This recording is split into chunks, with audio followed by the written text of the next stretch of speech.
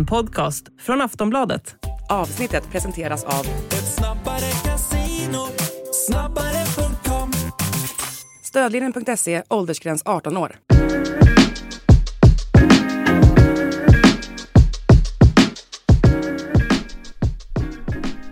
Ja, då är Allsvenska podden tillbaka. Det är bara några dagar kvar till den allsvenska premiären och vi börjar växla upp temperaturen nu inför vår kära serie här som startade. Jag, Daniel Kristoffersson, med oss idag och Per Bohman. Nu är det nära. Vad säger vi? Nej, men det ska bli jättekul. Dock får man ju ändå säga att det känns ju som att den svenska fotbollssäsongen eller tävlingssäsongen liksom flyter ut mer nu än vad det gjorde förut. Förr i tiden var det ju en stor väntan bara på de här första dagarna i april. Nu har man ju kuppspelet och man har ju även Djurgården som har varit ute i Europa lite och sådär. Så att det känns lite som att det har varit igång nu någon månad nästan, eller håller du med? Ja, verkligen. Men det känns ändå som det där liksom, den här riktiga nerven och riktiga liksom upptaggningen infinner sig väl närmare fredag och lördag är det premiär. Jag ska gå på Djurgården BP och sen ner en sväng till Halmstad AIK. Vad du skulle... Jag ska börja lördagen med, tyvärr inte på plats, men jag ska åtminstone skriva någon typ av krönika då från Malmö-Kalmar. Exakt. Vilket match ska verkligen... Det blir en riktigt bra match. Otroligt bra. Det ska bli jättekul. Och sen ska jag på Hammarby mot Degerfors, va? På dagen efter, och sen får man se om det blir någonting mer, men än så länge är det i alla fall. Ja, det är riktigt bra matcher redan direkt i premiären känns det om, och just Kalmar-Malmö, att det kickar igång med den, det är lite extra krydda där med Rydström och allt vad det innebär, och framförallt ska det bli spännande att se vart båda lagen står. Det är ju väldigt osäkert vart båda står, skulle jag känna nu i alla fall. Ja, men där känner jag att det är lite tråkigt, synd då att Kalmar som ju liksom har gjort mycket bra under vintern och våren. Det är trist att de fick skador där både på Robert Gojani och på den mycket duktiga Johan Karlsson ju. Så det är klart att de har alternativ och sådär, och det finns möjlighet att få ihop en bra startelva ändå, men det är trist att man inte kommer få se Kalmar kanske få sin allra bästa sida, så att jag hade hoppats att de hade kunnat åka ner med bästa möjliga lag. Ja, precis. Och när vi ändå är inne på Kalmar då, så ska vi avhandla transferfönstret som stängde igår natt. Och Kalmar var ju faktiskt aktiva där efter skadorna och värvade bland annat Dennis Hymmet.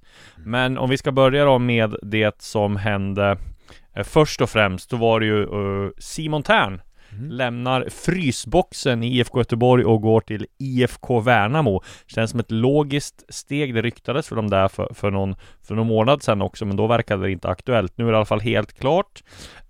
IFK Värnamo betalar dryga miljoner för Tern.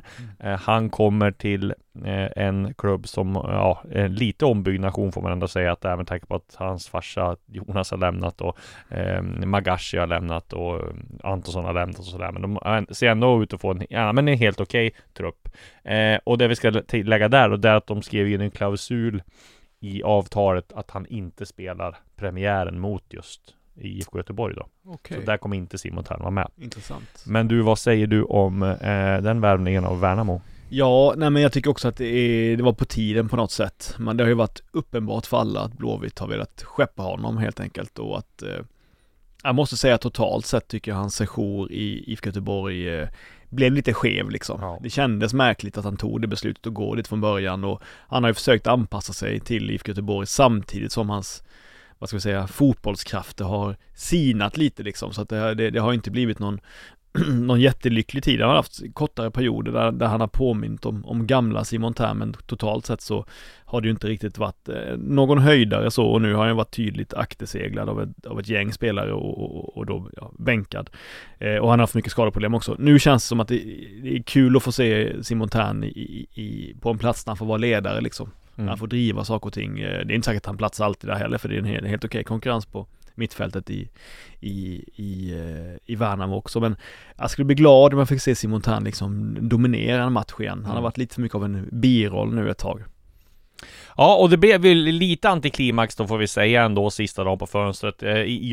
Man visste att det inte skulle hända så där jättemycket, men jag hade väl någonstans en förhoppning att Malmö FF skulle landa kanske antingen samman Ghoddos eller en annan offensiv spelare, och där ryktades sig om en schweizisk eller en spelare som spelade i Arau i Schweiz som heter Cekin Vladi, men som inte blev någonting av då. Och om inte Malmö har gömt undan eller Ghoddos har ändrat sig helt, så presenterar de väl ingen idag heller. Man ska ju säga att man kan ju presentera spelare dagen efter, det är klart med dem, men jag kollade lite grann på Fotbollskanalens Deadline Day-sändning där, och då var Andreas Georgsson med, och då sa han att gällande Ghoddos då, att han ville att han skulle spela i Malmö någon gång, men att där är vi inte än liksom. Så det var ganska tydliga besked därifrån då. Så lite synd att inte Malmö drog till med någon transferbomb då, för att annars var det ju rätt, vi ska gå igenom dem mer, men det var rätt inte så där stora övergångar som gjordes då. Om vi ska gå till Kalmar då igen, så värvar ju de Dennis Hymmet då från Turkiet, Rizespor, och där känns det ju som det är en ganska vettig värvning av Kalmar. Har spelat i Elfsborg tidigare och sådär, och kanske inte fått att lyfta utomlands. Nej, exakt. Det är min starkaste minne från Hymmet var när han gjorde det där hattricket för, tror att det var i första matchen för Örebro mot IFK Norrköping, tror de Lund, och han kom in och var klinisk. Så annars har han inte varit så där klinisk alltid i karriären. Han har alltid varit så där helt okej, och det har funnits potential att bli ännu bättre på något sätt, som man känt. Man har inte riktigt tagit det där steget till att bli en klassspelare i Allsvenska, men det är ju inte kört än. Han är ju relativt ung fortfarande, och det är kanske bra för Kalmar att få in en annan typ än Rajovic, som är en tydlig centertank och djupledslöpare. Hymmet har ju också storleken, men han är ju lite mer sådär finurlig, skulle kunna vara offensiv mittfältare också, lite mer teknisk, en annan typ av anfallare helt enkelt, och det är väl bra att de får in lite mer bredd då i offensiven. En klubb som man visste skulle värva på deadline day då, det var ju IFK Norrköping, som har varit ute efter en svensk mittback väldigt länge. Nu blev det ingen sån lösning. Man lyckades inte lösa Josef Koller från Polen, utan istället så blev det en gammal Djurgårdsbekanting, Niklas Gunnarsson, som kommer på som bossman. Jag vet inte, det är knappast första varet gällande Norrköpings mittbacksjakt, kan man ju säga. Jag vet att det jag hörde var att de liksom fram på eftermiddagen där inte hade klart med någon, utan då hörde de sig fortfarande för med olika alternativ, och jag tror att det var till och med så att de kollade upp bland annat Erik Björkander som spelar i Turkiet också liksom. Men nu blev det en lösning med och Kastegren har de kollat upp tidigare också. Nu blev det en lösning med Niklas Gunnarsson. Jag vet inte det är svårt att säga vart han står, men han var väl en ganska pålitlig försvarare när han var i Djurgården. Ja, han var stabil, men inte spektakulär, får man väl säga. Det var dock några år sedan nu ju. Ja. Och det är korttidskontrakt också, får man säga. Ja, och det är många sådana. Vi har ju Lind på lån, vi har Kalli på lån, vi har Roback på lån, vi har korttidskontrakt på Gunnarsson, och det var korttidskontrakt på Sevan Kamp också innan han skadade sig, va? Ja, precis. Och så har man tagit in en del andra namn också, Baggesen och Ceesay och sådär, som kan bli bra, men där det fortfarande känns osäkert. Den enda riktigt liksom färdiga spelare man har tagit in är väl egentligen Vito Hammersöj Mistrati och alltså klassspelaren liksom, och sen så kan ju även Victor Lind eventuellt vara det också. Ja, jag gillar Kalle också, men jag menar bara att det är ett jävla pussel alltså, måste man säga. Ovanligt att se ett Norrköping agera med sån desperation, som du sa, och svårt att hitta linjer riktigt, utan det verkar vara som att man har gått väldigt, väldigt brett i sin undersökning. Och är det så enkelt att man inte har råd jag tror det. Och signa spelare? Nej, men jag tror att den här Rysslands avskrivningen gjorde ju väldigt mycket då på Sead Haksabanovic. Det är väl 20 väldigt mycket pengar som de har gått miste om där, och det har väl Tony Martinsson varit ganska tydlig med, att han har inte den budget som de trodde att han skulle ha då. Och då blir det ju sån här lösningar man får göra. Alltså jag ser liksom ingen skillnad. Det här är ju kanske liksom, lite hårt, men jag ser nästan ingen skillnad på det som Norrköping gör och det som Degerfors gör. Jag menar, Patrik Werner har ju fått också låna spelare, och rätt intressanta namn har han fått in liksom, som jag tror kan bli bra liksom, med Pavlovic och Bassi och sådär, och så vidare. Men medans Norrköping har man lite högre krav på än att de ska behöva sänka sig till den nivån lite helt enkelt, och ge sig ut på den där lånedjungeln och massa korttidskontrakt och sådär. Så att det är klart att det kan eventuellt bli bra, men han har ju det är en jävla oredig trupp alltså. Det känns som ett spretigt bygge, och kan bli bra om de får ihop alla saker. De har ju klassspelare som Sigurdsson och Nyman och Ja, det är ju fortsatt så att sista dagen har ju inte ändrat uppfattningen om att från offensivt mittfält och framåt är det eventuellt topp 3-klass. Från nedre delen av laget så är det ju alltjämt framme på gränsen till negativt kval, alltså, eller precis över. Så att det är ju nu får man inte säga så egentligen, för jag vet att det är du ska inte säga det helt enkelt. Men det är ju ett lagbygge som är otroligt splittrat. Mm.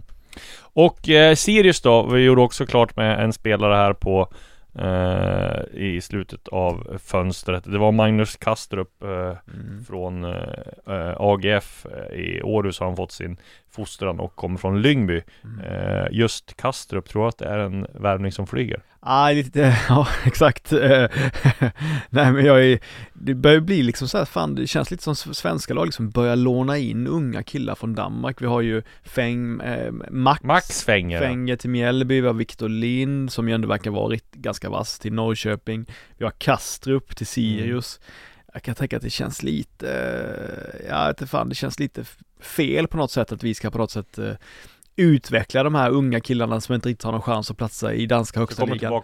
Och sen, ja, precis, det känns lite, jag gillar inte riktigt den asymmetrin mellan Sverige och Danmark på det sättet. Fan, det blir nästan småt förbannad när jag tänker på det. Ja, nej, men man har ju såklart, jag har inte sett mycket av honom, men det är en 22-årig forward i lån till sommaren, och sen finns det en förlängning och även en köpoption. Han har spelat i Borussia Dortmunds reservlag bland annat. Exakt, men det var ju, du minns, kommer ihåg det var ju liksom Borussia Dortmunds reservlag. Femte eller femte ligan. Det spelar Alexander Isak också. Ja, jag minns att de också ville ta in han Adrian från som var i Kalmar FF då, som har spelat i Malmö och FF också till Adrian. Ja, det var en anfallare som aldrig någonsin fått chansen riktigt i Allsvenska, men som gick till Borussia Dortmunds då reservlag. Så att där bara fick jag tror inte riktigt att det är en hedersbetygelse. Adrian Edqvist. Ja, exakt. Jag tror inte det säger så mycket om CV:t helt enkelt. Nej. Men jag tror också att han är lite ytter och sådär också, den här Kastrup. Men vi får väl se helt enkelt. Men det känns ju också som en total breddvärvning och man hoppas på det bästa lite. Mm. Ja, de var ju ute efter, men som jag fattar som så var Rasmus Widesen Paul då. Ett av namnen som de övervägde, men de tog den här, gick före då.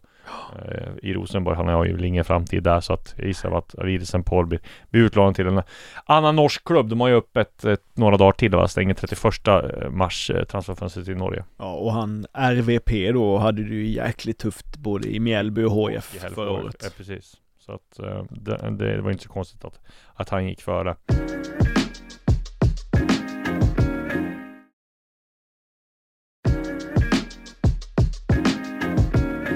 Om vi blickar då mot AIK, så gjorde de ju, eller skickade de in i alla fall alla papper gällande Lamin Dabo.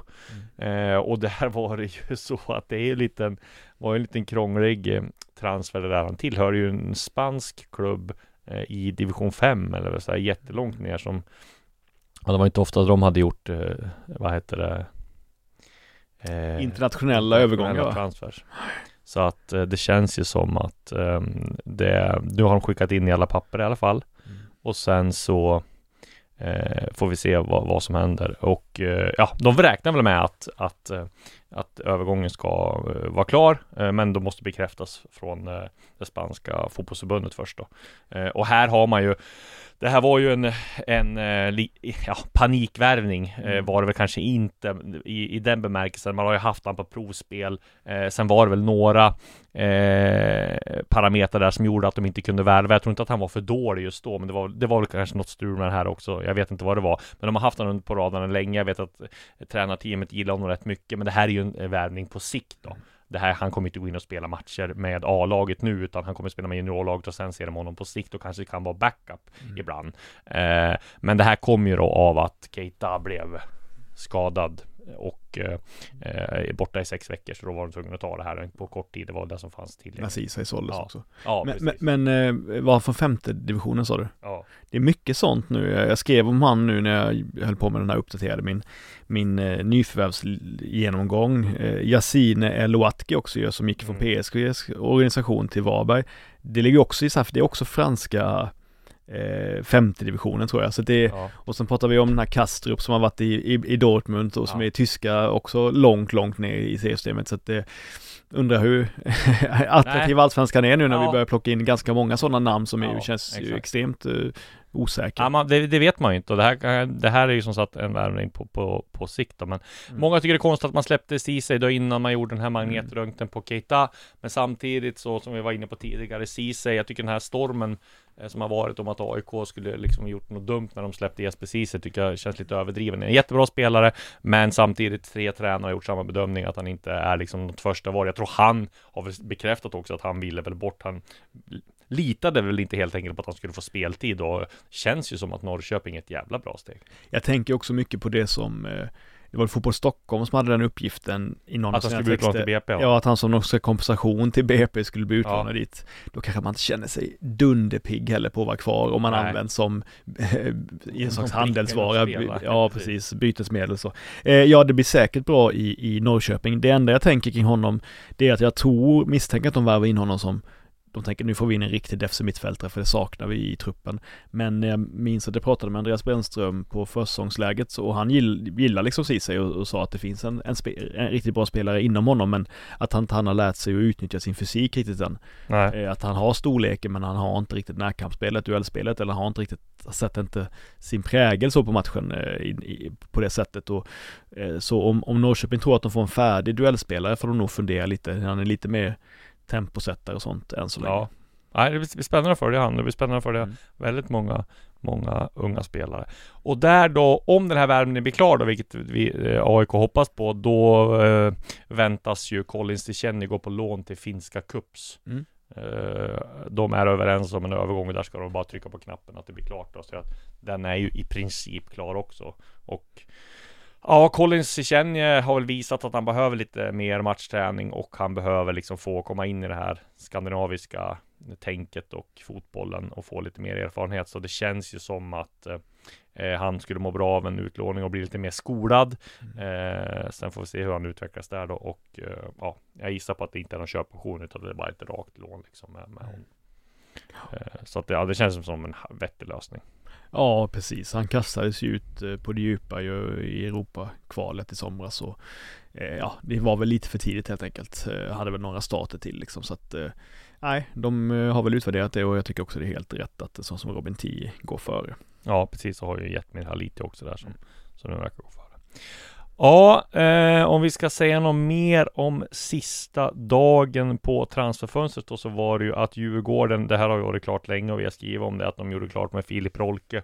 Han har ju varit och tränat med klubben nu i en månad eller 3 veckor i alla fall då, och där så, han längtade ju hem efter sin session i Basel. Det blev inte som han hade tänkt sig. Nu kommer han in till ett Djurgården där liksom han inte heller är någon liksom given kandidat i A-truppen, utan mer en backup-spelare, kommer spela med U17 och U19 tror jag. Så att det känns som en kissvallod-värvning det också, med tanke på hur många han har tagit in. Ja, precis. Sen har du har ju nyligen också publicerat den här genomgången som av affärerna som inte blev av också. Och där tyckte jag var en del intressanta stories. Inte minst det här med Mustafa Zidane. Nej, precis. Men där fick jag väl uppgifter på från rätt många håll att det var väl någon vecka sedan som AIK kollade av möjligheterna där och försöka värva honom. Jag vet inte om det var lån eller köp eller något sånt där, men han har ju fått en liten, jag vet inte, han är ju inte ordinarie där i Malmö längre tror jag.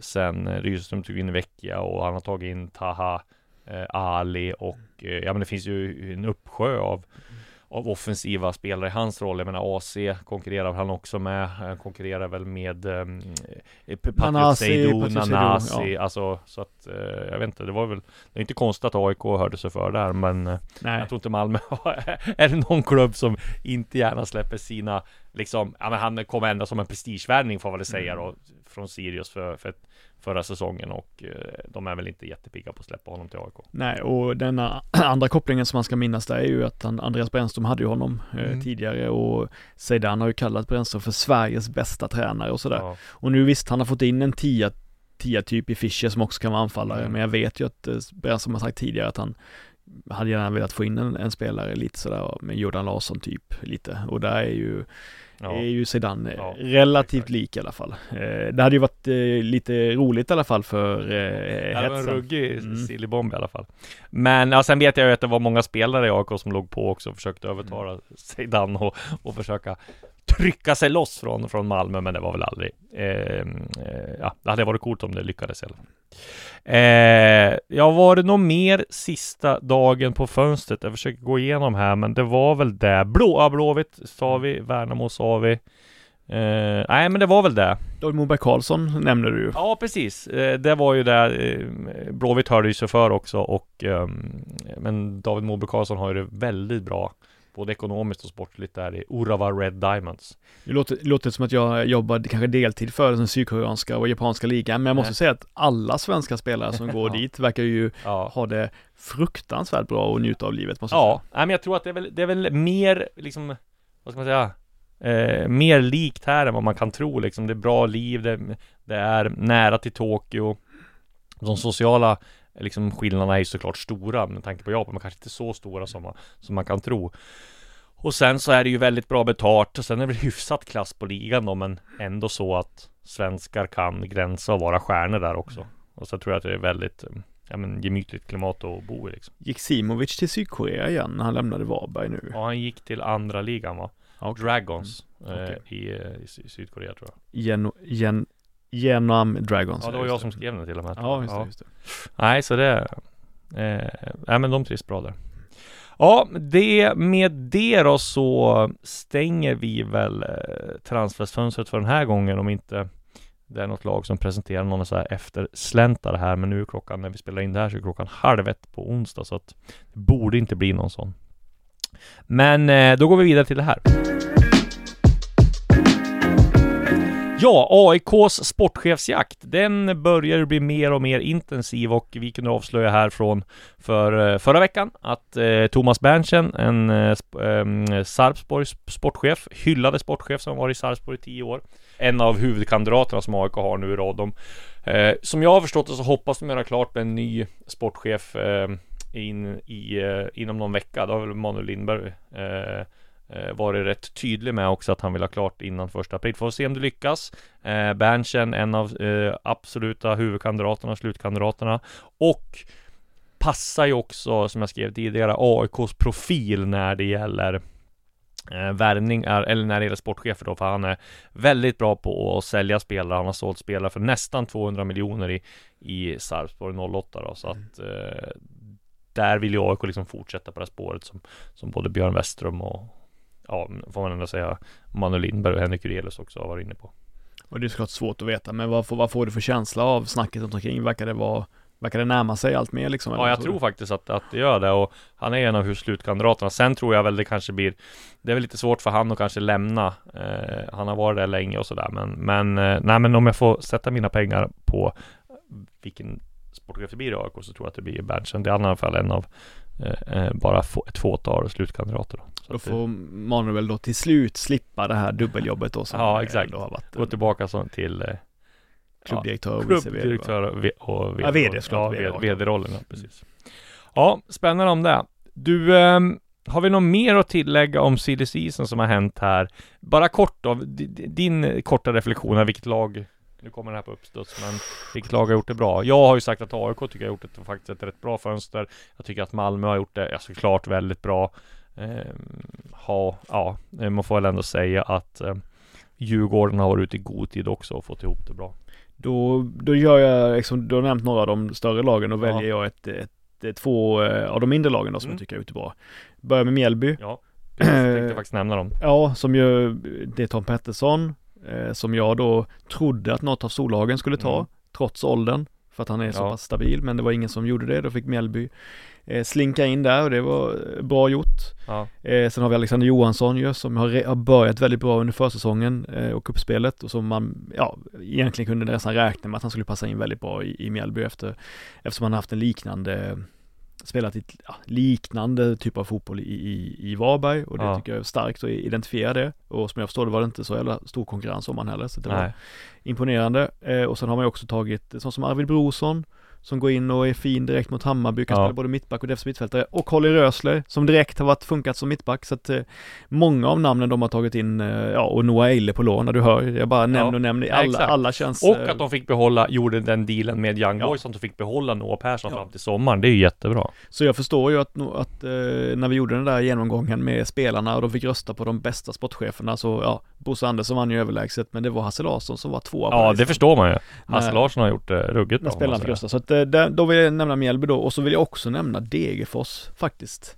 Ja. Jag tycker att det är lite roligt det sättet de jobbar på nu. Jag förstår att det är av nöd och tvång, för att man har inte ekonomin som krävs för att kunna signa spelare på avtal och så, eller jobba långsiktigt. Och då lyckas man med de här smålånen av liksom Damjan Pavlovic, som har sett otroligt bra ut än så länge, och den Champions League-meriterade Fortune Bassi då, som vi ska vara ärliga och säga att vi vet ju inte än hur han kommer se ut, men han har spelat trots allt Champions League i höstas. Han kan ju faktiskt inte vara praktusel. Han spelade i flera av gruppspelsmatcherna. Mot Inter, Barcelona och Bayern München. Ja, precis. Sen var det kanske inte så här 90 minuter, men han var med mycket liksom. Relativt mycket. Så att det är liksom, sen kanske inte lika han mittbacken Korac kanske inte så där lika imponerad av än så länge. Men jag tycker att sportchefen som jobbar med dåliga förutsättningar och ändå lyckas pussla ihop det helt okej, tycker jag förtjänar lite beröm. Så det ska Werner få den här gången. Ja, det håller jag faktiskt med om. Väldigt bra. Om vi lämnar och stänger silly season-fönstret för den här gången då, så går... Sondre Rosbach också till Degerfors, målvakten. Ja, den tror jag också är bra. Har sett jävligt bra ut än så länge. För detta supertalang. Höjer nivån oerhört. De har ju kastat in bollar i eget mål förra året. Kan bli jätteviktigt.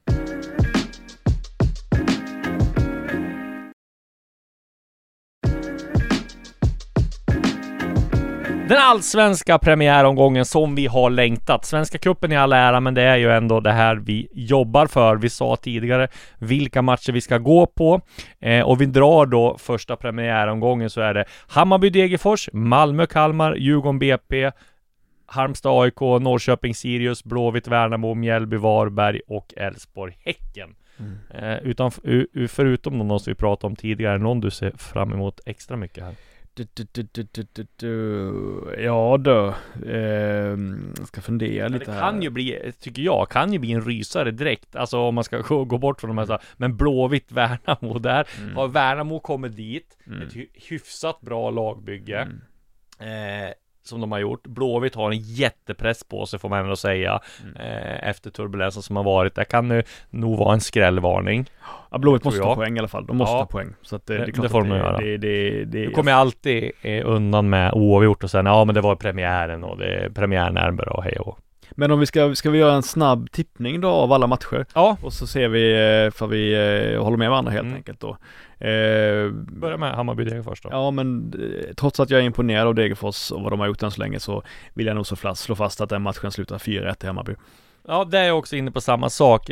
Hammarby, hemmapremiär. De såg väldigt bra ut i Svenska cupen då fram till Mjällby debaclet där, men jag tror att de har lärt sig en del, de har fått tillbaka en del spelare, har bred trupp, så jag tror också att det blir någon typ av 3-0 eller en klar seger för Hammarby när man har de här supporterna i ryggen också, den här supportermarschen som kommer vara, så jag tror att det kommer ett sånt bra tryck, och det blir ju visserligen då en av höjdpunkterna för Degerfors att komma till Tele2 Arena för den här säsongen, men jag tror ändå Hammarby vinner klart. Sen har vi ju Malmö-Kalmar också, om vi ska ta den, och det är ju en dunderhet match givetvis med Rydström, och bortaklacken kommer visa sitt missnöje mot honom. Det som får mig ändå tro att Malmö ändå kommer klara av det här relativt bekvämt till slut, det är ju att Kalmar har tappat några av sina viktigare spelare i skador då helt enkelt. Berg sen tidigare givetvis och Nanasi, men nu när även Gojani som har kommit in bra i borta och den mycket duktiga Johan Karlsson i borta, så tycker jag att det ser, men då har jag inte samma feeling för att det kan bli en skräll, så att jag tror faktiskt att Malmö vinner ganska komfortabelt. Ja, jag är inne på samma linje där också. Det är väl om Kalmar får in ett tidigt ledningsmål då, och för man får väl säga det också att innan de här skadorna så har Kalmar sett väldigt bra ut. Så att han är väl lite där, om Kalmar gör första mål så kan det nog bli lite darrigt i Malmö FF, men jag tror ändå som sagt bredden och spetsen på truppen blir väldigt bra. Och vad säger du om... Kisvalodi-derbyt. Ja, vad säger du om det? Nej, men det är klart, det ser man ju. BP var ju om man ska få säga, var väl ett haveri i inledningen av försäsongen, och jag gjorde en intervju med Amadeus Sögaard där, och han var ganska tydlig med att de skulle se Svenska cupen-matcherna som träningsmatcher då, med tanke på att de inte har fått ihop och spela ihop det så mycket. Sen får vi se då hur Olof Mellberg har ju tagit fast det här lite mer raka. Om man tittar på BP i Superettan i fjol då spelade de runt och passade runt sig liksom till förbannelse. Det var nästan så att det var liksom Joel Cedergrens taktik där med Giffarna ett tag, att de skulle passa liksom. Och så var det i BP också, nu lite mer raka. Jag tror lite svårt att kanske anpassa sig till den spelstilen i början. Nu kanske det har blivit lite bättre, men nej, det finns väl ingenting som talar för en skräll här, och allt utom en klar Djurgårdsseger är väl, skulle betraktas som en jätteskräll. Det som jag tyckte var tråkigt var att de fick ju skada på högytten där, Jelassi, som jag, eller höger, han är inte ytter, men han är väl wingback kan han vara. Exakt, liksom, eller så. Han är otroligt snabb och fin, och han blev skadad. Sen så såg jag ju delvis deras match mot Norrköping, där de såg ganska bra ut plötsligt, BP, när Kostic fortsatt visa fin form, Oskar Pettersson också, Vasic har ju sin Dinko Felic, Robin Simovic storlek liksom, och kan göra lite oreda. Backlinjen kanske börjar eventuellt kanske stabiliseras nu med nyförvärven och sådär, men nej. Ett revanschsuget Djurgården som också är lite utvilat nu efter de här tuffa Europamatchsperioden och Svenska cupen-perioden, tror jag kommer känna jättestark revanschlusta och faktiskt köra över BP ändå till slut. Elfsborg-Häcken. Jävligt... Det är en svår match att tippa så här i premiären. Ja, precis. Kul att se. Det slutade med 4-4 förra året, tror jag, den matchen. Det kommer nog fortsätta vara svängdagar, tror jag faktiskt. Jag tror det kommer bli mycket mål. Och kanske då att jag, just eftersom det blir på bortaplan för Häcken, så kanske jag till med att det blir 3-3. Ja, 3-3. Nej, jag tror att det blir skräll. Jag tror Elfsborg vinner. Jag tror de har fått ihop det väldigt bra. De har fått jobba i lugn och ro. De har inte haft några svenska cupen-matcher, vilket jag tror kan vara bra. Så jag tror på skräll. Elfsborg vinner med 2-1. Jag är lite bränd på Elfsborgs premiär, för jag tror att de fick stryk väl mot Mjällby förra året. Ja. Nu är det Mjällby hemma passar ju typ i och för sig Elfsborg sämre än att möta Häcken hemma på något sätt, eftersom Mjällby kommer ligga lågt och så vidare. Och så vidare. Men ja, 3-3. Tung press på AIK direkt borta mot Halmstad i premiären. Där vill ju supporterna se 3-poängare direkt, med tanke på hur det har varit och vilken press det har varit på klubben förra säsongen och men är nu. Så lite frågetecken då. Keita skadad. Gudetti klev av senast. Backlinjen har ju sett rätt bra ut. De har ju sett rätt bra ut på Svenska cupen, men 3-0 mot HIF där också. 3-0 mot HIF, så att, jag tror att det blir klassiskt AIK. Det blir 1-0. Här tror jag att det blir ett grisigt, tjurigt kryss faktiskt. Jag tänker tillbaka på förra gången de mötte, det behöver inte säga så mycket, men HBK har nästan samma lag. Så när Bartosz Jelak var med och gick för guld där och mötte HBK borta 2021 blir det ju. Och jag tror faktiskt att i en premiär så kommer HBK vara svintaggade och de kommer ligga ganska lågt. De kommer inte ge några ytor till AIK överhuvudtaget. Och AIK har ju sig förmåga nu att luckra upp sådana lag, eller har visat att de i perioder kan göra det i alla fall den förra säsongen. Men jag säger att det blir 0-0 eller 1-1. Ja, Blåvitt Värnamo. Jag står fast vid att jag tror Värnamo skräller. Det blir kryss. De tar med sig 1 poäng borta mot Blåvitt. Jag tror Blåvitt är lite stukad efter all den här turbulensen. Sen tror jag att det hade varit bra, tror jag, för Blåvitt att fått dit en huvudtränare ändå ganska fort, istället för att köra på interimlösningen nu. Ja, jag tycker det är svårt. Det är möjligt att de faktiskt kan bygga upp något. Nej, kryss. 1-1. Sista då, Mjällby-Varberg. Skrälltippade Mjällby då, och mot alltid nedlagstippade Varberg. Det vore typiskt. Många som tippar att Varberg åker ur. Ja, det vore typiskt om Varberg gick in och tog en 3-poängare i den här matchen. Och så kan Jocke Persson säga att alla experter är dumma i huvudet och att man har underskattat dem igen. Det kommer bli ju en enormt köttig match, även om Mjällby har de kan spela bättre fotboll än många tror. Men jag säger det, att det blir det faktiskt 1-0 till Varberg, just av det skälet att Jocke Persson skulle må bra då. Men vi har glömt IFK Norrköping Sirius. Ja visst ja, det har vi hoppat över. Ja, jättesvårt. Alltså 2 lag som man inte vet alls var de står. Norrköping gjorde ju en jättebra en hyfsad cupmatch och sådär. Ja, de var ju bra mot Blåvitt och helt okej mot Häcken trots att de förlorade med 3-0. Sen hade de haft lite taskiga träningsmatcher bland annat mot BP, och de har ju också slängt in alla spelare som har typ tackat ja in i truppen. Så att jag tycker att det känns oredigt så inåt helvete faktiskt. Men jag tror ändå de vinner ändå, för jag tror att Sirius inte alls är speciellt långt fram i sina förberedelser. Så jag säger Norrköpings vinst med 2-0. Ja, jag säger 3-1 till Norrköping. Ja. Då har vi facit på hur det slutar. Vad, förutom då att vi drar igång, vad ser du annars mest fram emot? Jag hoppas ju att det inte ska vara låter gnälligt kanske, det är inte så många som bryr sig om vår arbetsmiljö, men jag önskar att det kommer vara plusgrader i helgen i alla fall. Ja, det hoppas jag också. Det ska det bli, tror jag. Jättebra! Allsvenska podden kör vidare, och nu har vi gått igenom den allsvenska premiären, så vi fram emot. Vi är tillbaka nästa vecka, och då med en summering av den första omgången av Allsvenskan. Känns härligt att få säga att det är igång. Vi tackar för förtroendet nu, och på återhörande. Du har lyssnat på en podcast från Aftonbladet. Ansvarig utgivare är Lena K. Samuelsson.